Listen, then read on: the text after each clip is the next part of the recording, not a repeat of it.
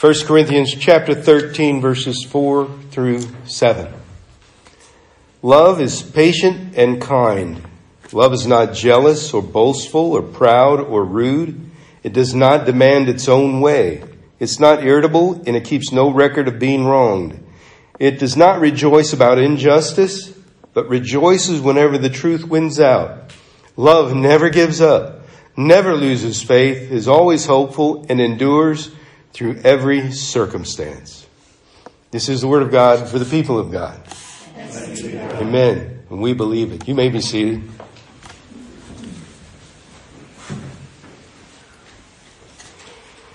My history with vehicles is awful telling. My early history, very much so. I remember a certain Pinto wagon, as a matter of fact, that my dad let me drive, and the fuel lead into the engine fell off while I was driving one day on Illinois Route 4. Talk about a harrowing experience. Well, I figured out what was wrong, pushed it back in, and went on my way. And I didn't know that was going to be a history for me of my dad buying old cars to run around in. He gave me a Volkswagen Rabbit. Pea green, some people said puke green color. Volkswagen Rabbit with many miles on it as my first car, which I took to college. And one summer I decided to sell it and get something different because my sister had a Volkswagen Rabbit for sale. And it was newer, in better shape. And so I thought, yeah, I'll sell this one while I'm working in Omaha, living at my sister's house. And I decided to clean it up. So I pulled the carpet up in the front, and I noticed underneath the carpet, the floor had rusted out, and someone put a metal oil trash can lid there. And it could come up. And I pulled it up, and I could see the road. But each car that I had, that green one and then my sister's next one, about every 1,000 miles it needed some sort of work on it. I thought that was normal. I thought every car was like that because every car I had was a Volkswagen Rabbit for about 6 years. But I liked them, and I didn't know that my experience wasn't the same as other people whose cars actually ran a little longer.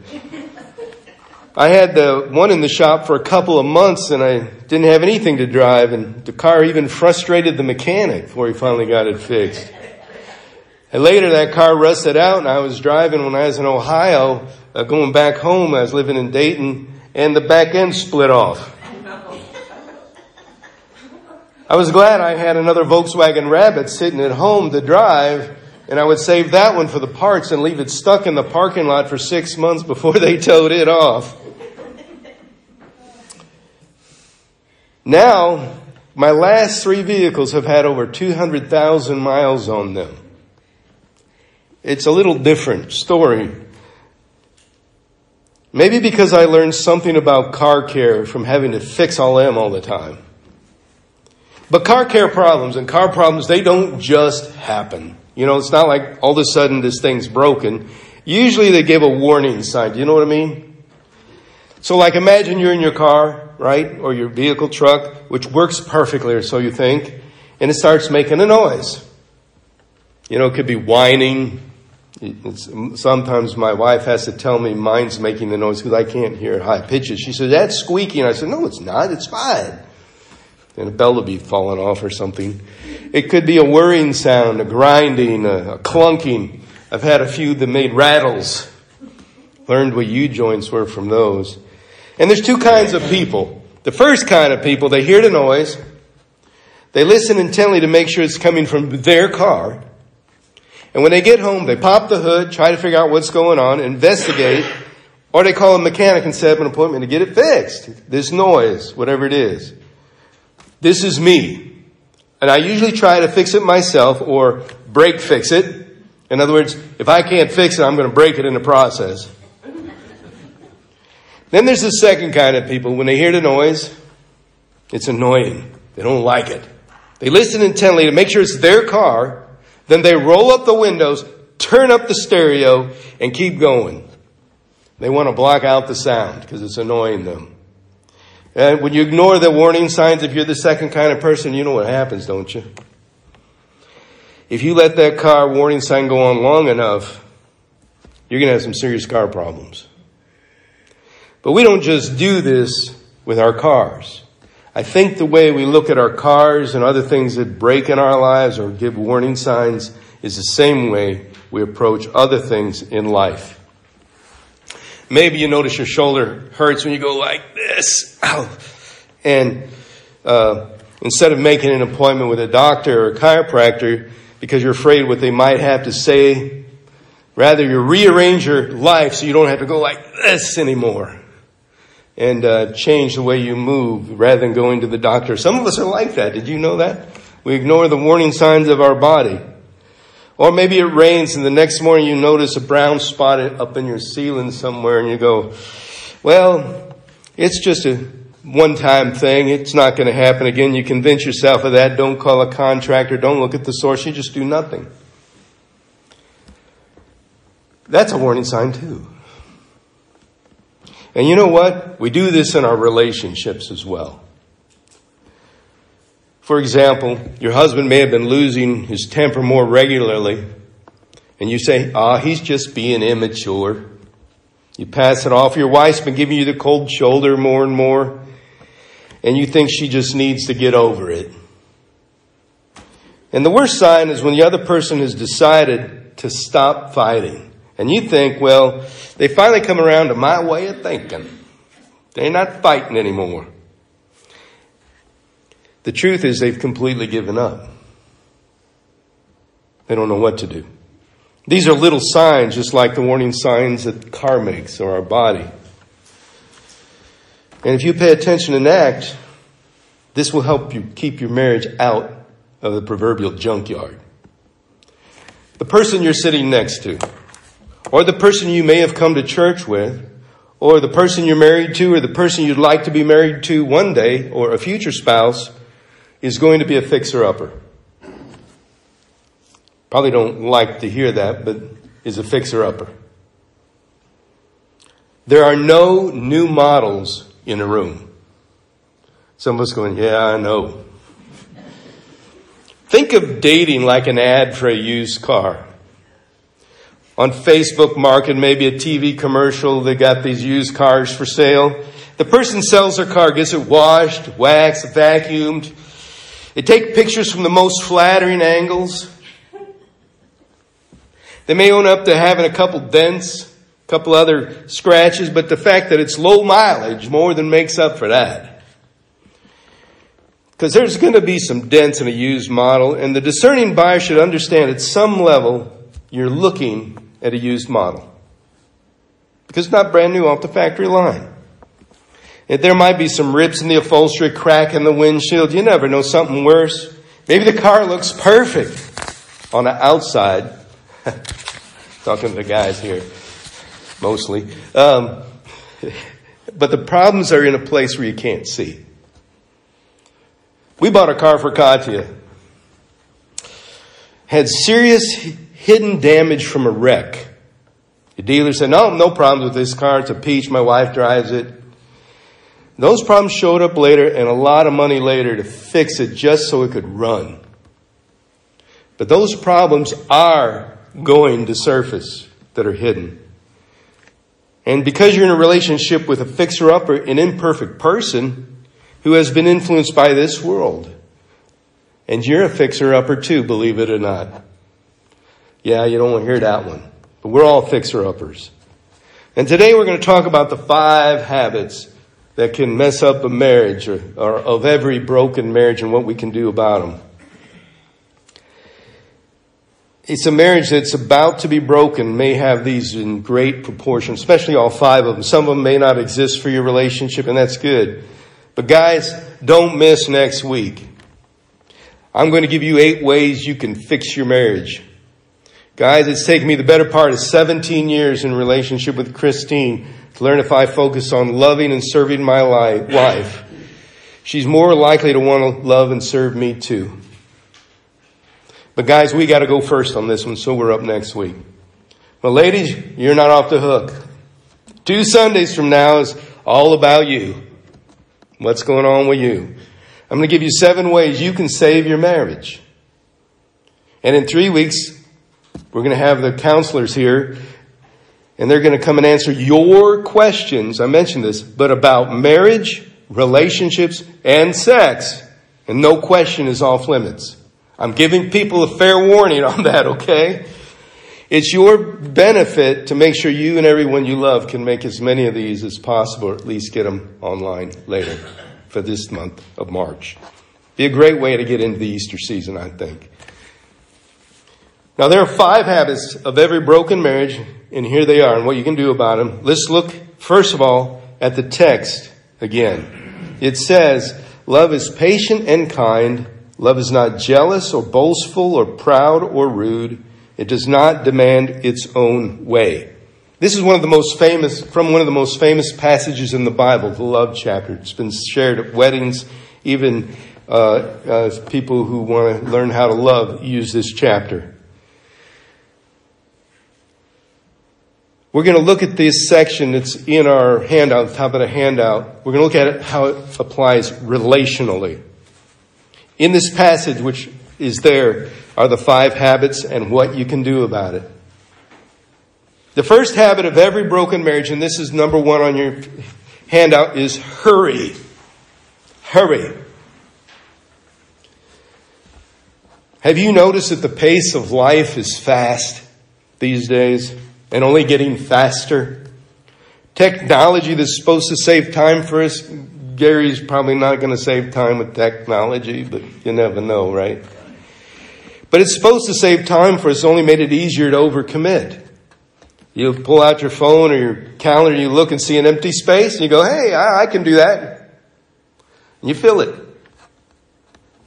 Or maybe you had a long day and you want to unwind, so you pull out the remote, get comfortable, turn on the TV, but you got your phone or your tablet or your laptop or something going with it, so you got 2 screens going. I've seen some people, they got the TV on, the stereo on, they've got their laptop going, they got their iPad over here and their phone here, and they're trying to pay attention to all of it. I'm just amazed. I said, how do you do that? They said, well, it's easier for me to focus this way. I've heard that, and I don't understand that. And it's kind of funny because you're unwinding. That's what we say. I'm unwinding from my tough day with all this distraction. It's no wonder we feel disconnected from each other because we're too busy trying to unwind or disconnect from life. But we're always going 100 miles an hour everywhere. Trying to fit something in. You try to fit in a phone call while between things, maybe while you're driving. You used to not be able to do that. And you go, man, this is a great thing. I can make the call while I'm driving. Or, I can answer the text while do not do that. Do not answer the text while you drive. Do not text and drive.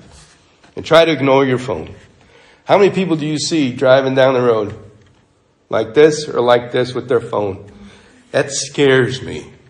I see it real well because I'm like 8 feet up in a bus. I can see down what people are doing. I'm going, oh gosh, get away from me. And then the next one's doing the same thing. But we're always going, trying to get things done. Maybe you try to fit in a conversation with somebody, trying to make time for each other, and you do it in a hurry. Try to fit it in. Try to fit in fun. You try to fit in intimacy into your life, into your relationship. All those things are so oddly shaped, they don't just fit in a slot. Relationships don't fit. Like, okay, we have 1 hour for our relationship right now. Let's do some relationship stuff. It just doesn't fit like that. Your life together is ongoing. It's hard to fit something like that to an overcommitted and hurried life. Wouldn't you agree? Today's text, love is patient and kind. In other words, you can't love in a hurry. You can't be kind in a hurry. And regardless of what you're doing and how busy and important you might think you are, if you're not patient, it's not love. There's a little scale under each of these 5 habits, and I want you to circle the number that you think best represents where you are on the scale. Are you more on the hurried side or are you more on the patient side? Just circle it. And then one more thing. If you're in a relationship or if you're married, ask the other person where they'd put you on this scale and put a box there. It's a simple exercise, but it can be eye-opening. It'll give you both an idea of how the other person sees your relationship. And something you can talk about later. And if hurry is the habit that breaks your marriage, if it's the warning noise that you're hearing, here's one thing that you can do this week. In that, where it says in the box, there's one of two things. Depending on your schedule, depending on how things are, either cancel something or plan something for together. Some specific set aside time, a chunk. Not, we're going to have breakfast once in the next month. Not like that. I'm talking about something where you can connect over an extended period. Plan something. So you have something to look forward to in your relationship. My wife and I try to plan vacations out months in advance because we're so busy that we have something to look forward to that's going to slow us down together. So cancel something or plan something. If you don't want your marriage to wind up on the side of the road, it's good to get rid of your hurry. Maybe you could even make it a rule in your family that nobody sits in the living room and watches TV for dinner but sits at the table. That would be a good one. Slow down. Enjoy each other.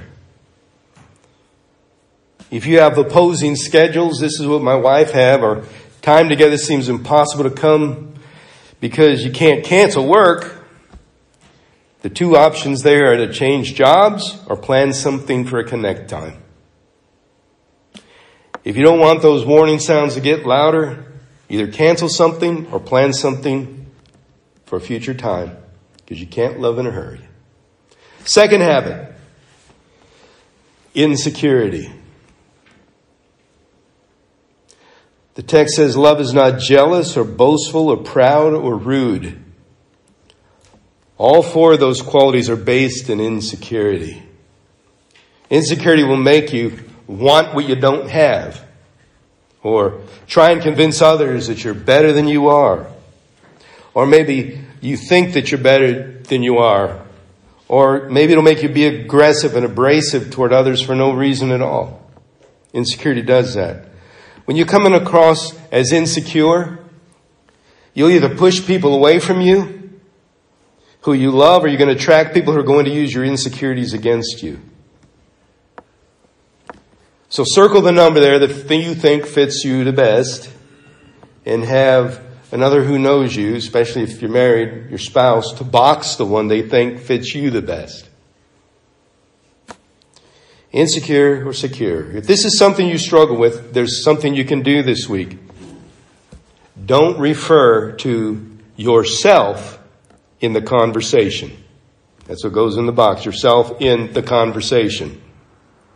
This might sound weird at first. You may take some practice. But think of it like this. Most people who are insecure talk about themselves the most. My dad was insecure and he'd say, I'm probably not very smart. You don't think I'm smart. Waiting for people to compliment him because he was a very intelligent person. But he'd always say the opposite of what he wanted to hear. Maybe begin a new habit to not bring up ways you're the hero in the stories you tell. Maybe you want people to like you, so you're going to say something like, well, this one time I took 150 high school students to Mexico. We built 12 homes for homeless families. Now you got to like me. Because I'm so good, and I'm insecure if you don't. That seems like an okay story, but it makes me look better than I feel like I am. And that is intentional. This week, try not to refer to yourself in conversation. The third habit of broken marriage is scorekeeping. And here's how you know you're a scorekeeper. And folks, I know lots of marriages that do this. That you have a fundamental belief that everything in your marriage should be fair. And here's how you know you're one of those people. You're arguing with me in your head right now. No, I don't. I don't think that. But you start out in sentences like, you're always, you never. You're a scorekeeper if you do most of the work in your home and you say, nobody ever helps me around here. You keep track of who gets out more often, who watches the kids more often, who initiates sex more often. You're the one who brokers deals like this. I'll do this if you'll do that. You have this constant sense you're getting the short end of the stick. That's why you do that. While the other person's living the good life, things you want to be doing, and they've got all the fun. Again, that's not love, that's scorekeeping. The best thing you can do for yourself, your marriage, and your family is to eradicate the word fair from your vocabulary. Love and fairness are not compatible. Our text says love is not irritable and it keeps no record of wrongs. That's the verse of the week that I put on the front of the bulletin for this very reason. I'm not talking about letting someone intentionally take advantage of you or walk all over you. That's not love. I'm talking throwing out the scorecard and injecting your marriage with forgiveness and always having the score at 0-0. Like tennis, it's love, love. Since God's already paid an infinitely higher price for our forgiveness for the sins we've done, how could another person's sin or what they do compare to the forgiveness we've received that we can't offer it to them and keep it even and not fair or unfair? So if you rate yourself on this scale, are you more on the let it go side or keeping score side? Circle yours and let someone box what they say is true about you. One thing you can do this week. Oh, this is going to get under some people's skin. I'm already afraid to say it. Let the other person be right. Yeah, I said that. Scorekeepers have to be right all the time. Choose to let the other person be right even if you're not or they're not as right as you are. And keep your mouth shut about it. Now, I don't mean harbor and fester it. I mean, don't say that they're wrong inside and be angry about it. Let it go. Because you can either be right or you can be reconciled. If you choose to focus on being reconciled, you can still be right. If you focus on being right, you may never reconcile. Fourth habit of broken marriage is secret keeping. Folks, this is meddling, but I'm going to meddle good on this one. I don't like it, but I like it at the same time because it's true. It's where we're going to start to drill down some of the darker issues that happen in marriage when you intentionally keep truth from your spouse. Intentionally. Maybe you've gone shopping, used a credit card, and made a mad dash for the mailbox and your spouse doesn't see the bill or what you bought. Maybe an ex from high school reconnected on social media and all the catching up and reminiscing, you're longing for those good old days. Maybe you're drinking more, not just at nighttime with your dinner, not just when you're out or socially. You've added drinking during the day. You've gone to great lengths to get rid of the evidence. You're not being truthful. Love does not rejoice about injustice, but rejoices whenever the truth wins out. That's the scripture. When the truth wins, your marriage wins. Because truth leads to trust. How would you rate yourself on this one? Are you being shady or are you being an open book? Circle and have someone box that for you. One thing you can do this week, make sure your spouse has all your passwords. What? I'm not going to do that. My wife and I came up with this plan where we can put all of them in the same place. If something happens to one of us, we can access that stuff. So there's no secrets. What we want is to make sure that they have 100% anytime access to our home, to our phone, to our email. That leads to trust, to an open book. Doesn't mean they need it to spy or anything like that, but that there's trust there, that they can trust you and you can trust them. It's a conversation that may be a little difficult to have. The last habit today is number 5, is conditional. What we want is unconditional love. What you were made for, designed by God for, is unconditional love. Love without conditions attached. no expectations.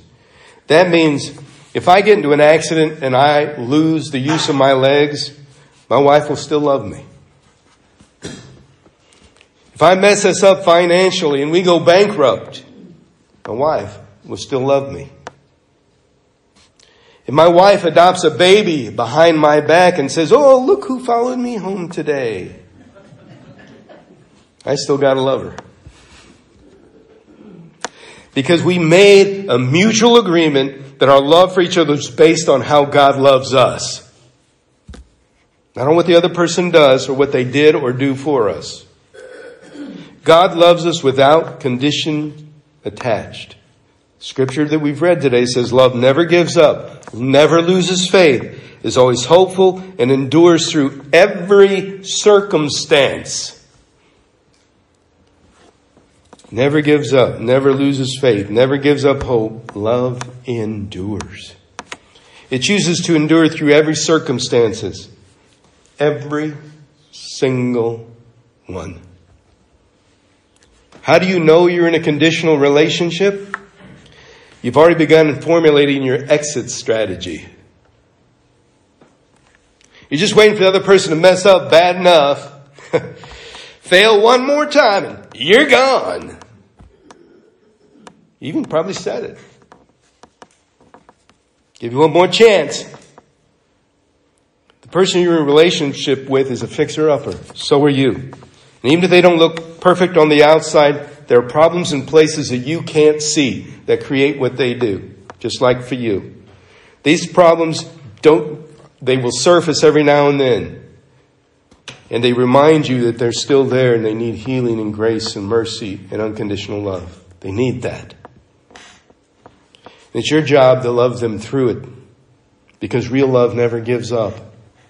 Real love endures every circumstance. So rate yourself. Are you conditional? Are you unconditional? Here's one thing that every married person should do this week. And I'm going to ask you to do this. The prayer that I wrote includes this in it. Remind your spouse you're all in no matter what. That's what goes in those empty blanks there. I'm all in no matter what. I'm in. I can be counted on to be there for you. I choose to love you unconditionally. You can cut 50% of the tension out of your relationship right now just by letting the other person know, I'm in. I'm all in. Even if I said I was out before, I'm all in now. And I recommit and reestablish that with you today. These are the 5 things that can mess up a marriage. And they're all 5 present. You know what to do about them. And this morning, as we get ready for communion, as I said earlier, the guys got to go first. Is I'm going to ask the men in the relationship, if they're here, to pray the prayer over their family with the prayer cloth that I've written for you, or one similar to it, if you're willing to be all in. Because that's what the prayer says, I'm all in. But also to receive the communion cups and to take them to your family. We'll be doing communion up here. And pick out a prayer cloth or prayer, I guess you call those prayer blankets. And we'll have those available as well. So my wife and I are going to go first after we establish the communion and show you how we'll do this. And then we'll serve you that way today. And let this be an example for you. But before we do, let's pray. Gracious Heavenly Father, thank you for your word to us this morning. Sometimes it's a little rattling and disturbing, but it's also the truth that we need each other, we need you, and your Spirit in us. Because we can't do this without you. It's too hard to love the way you love us. But Lord, I know today, if these 5 things can be done and repaired and healed, and our lives can start moving forward together, our relationships will grow. They will strengthen. And thank you for establishing your presence with us. Amen.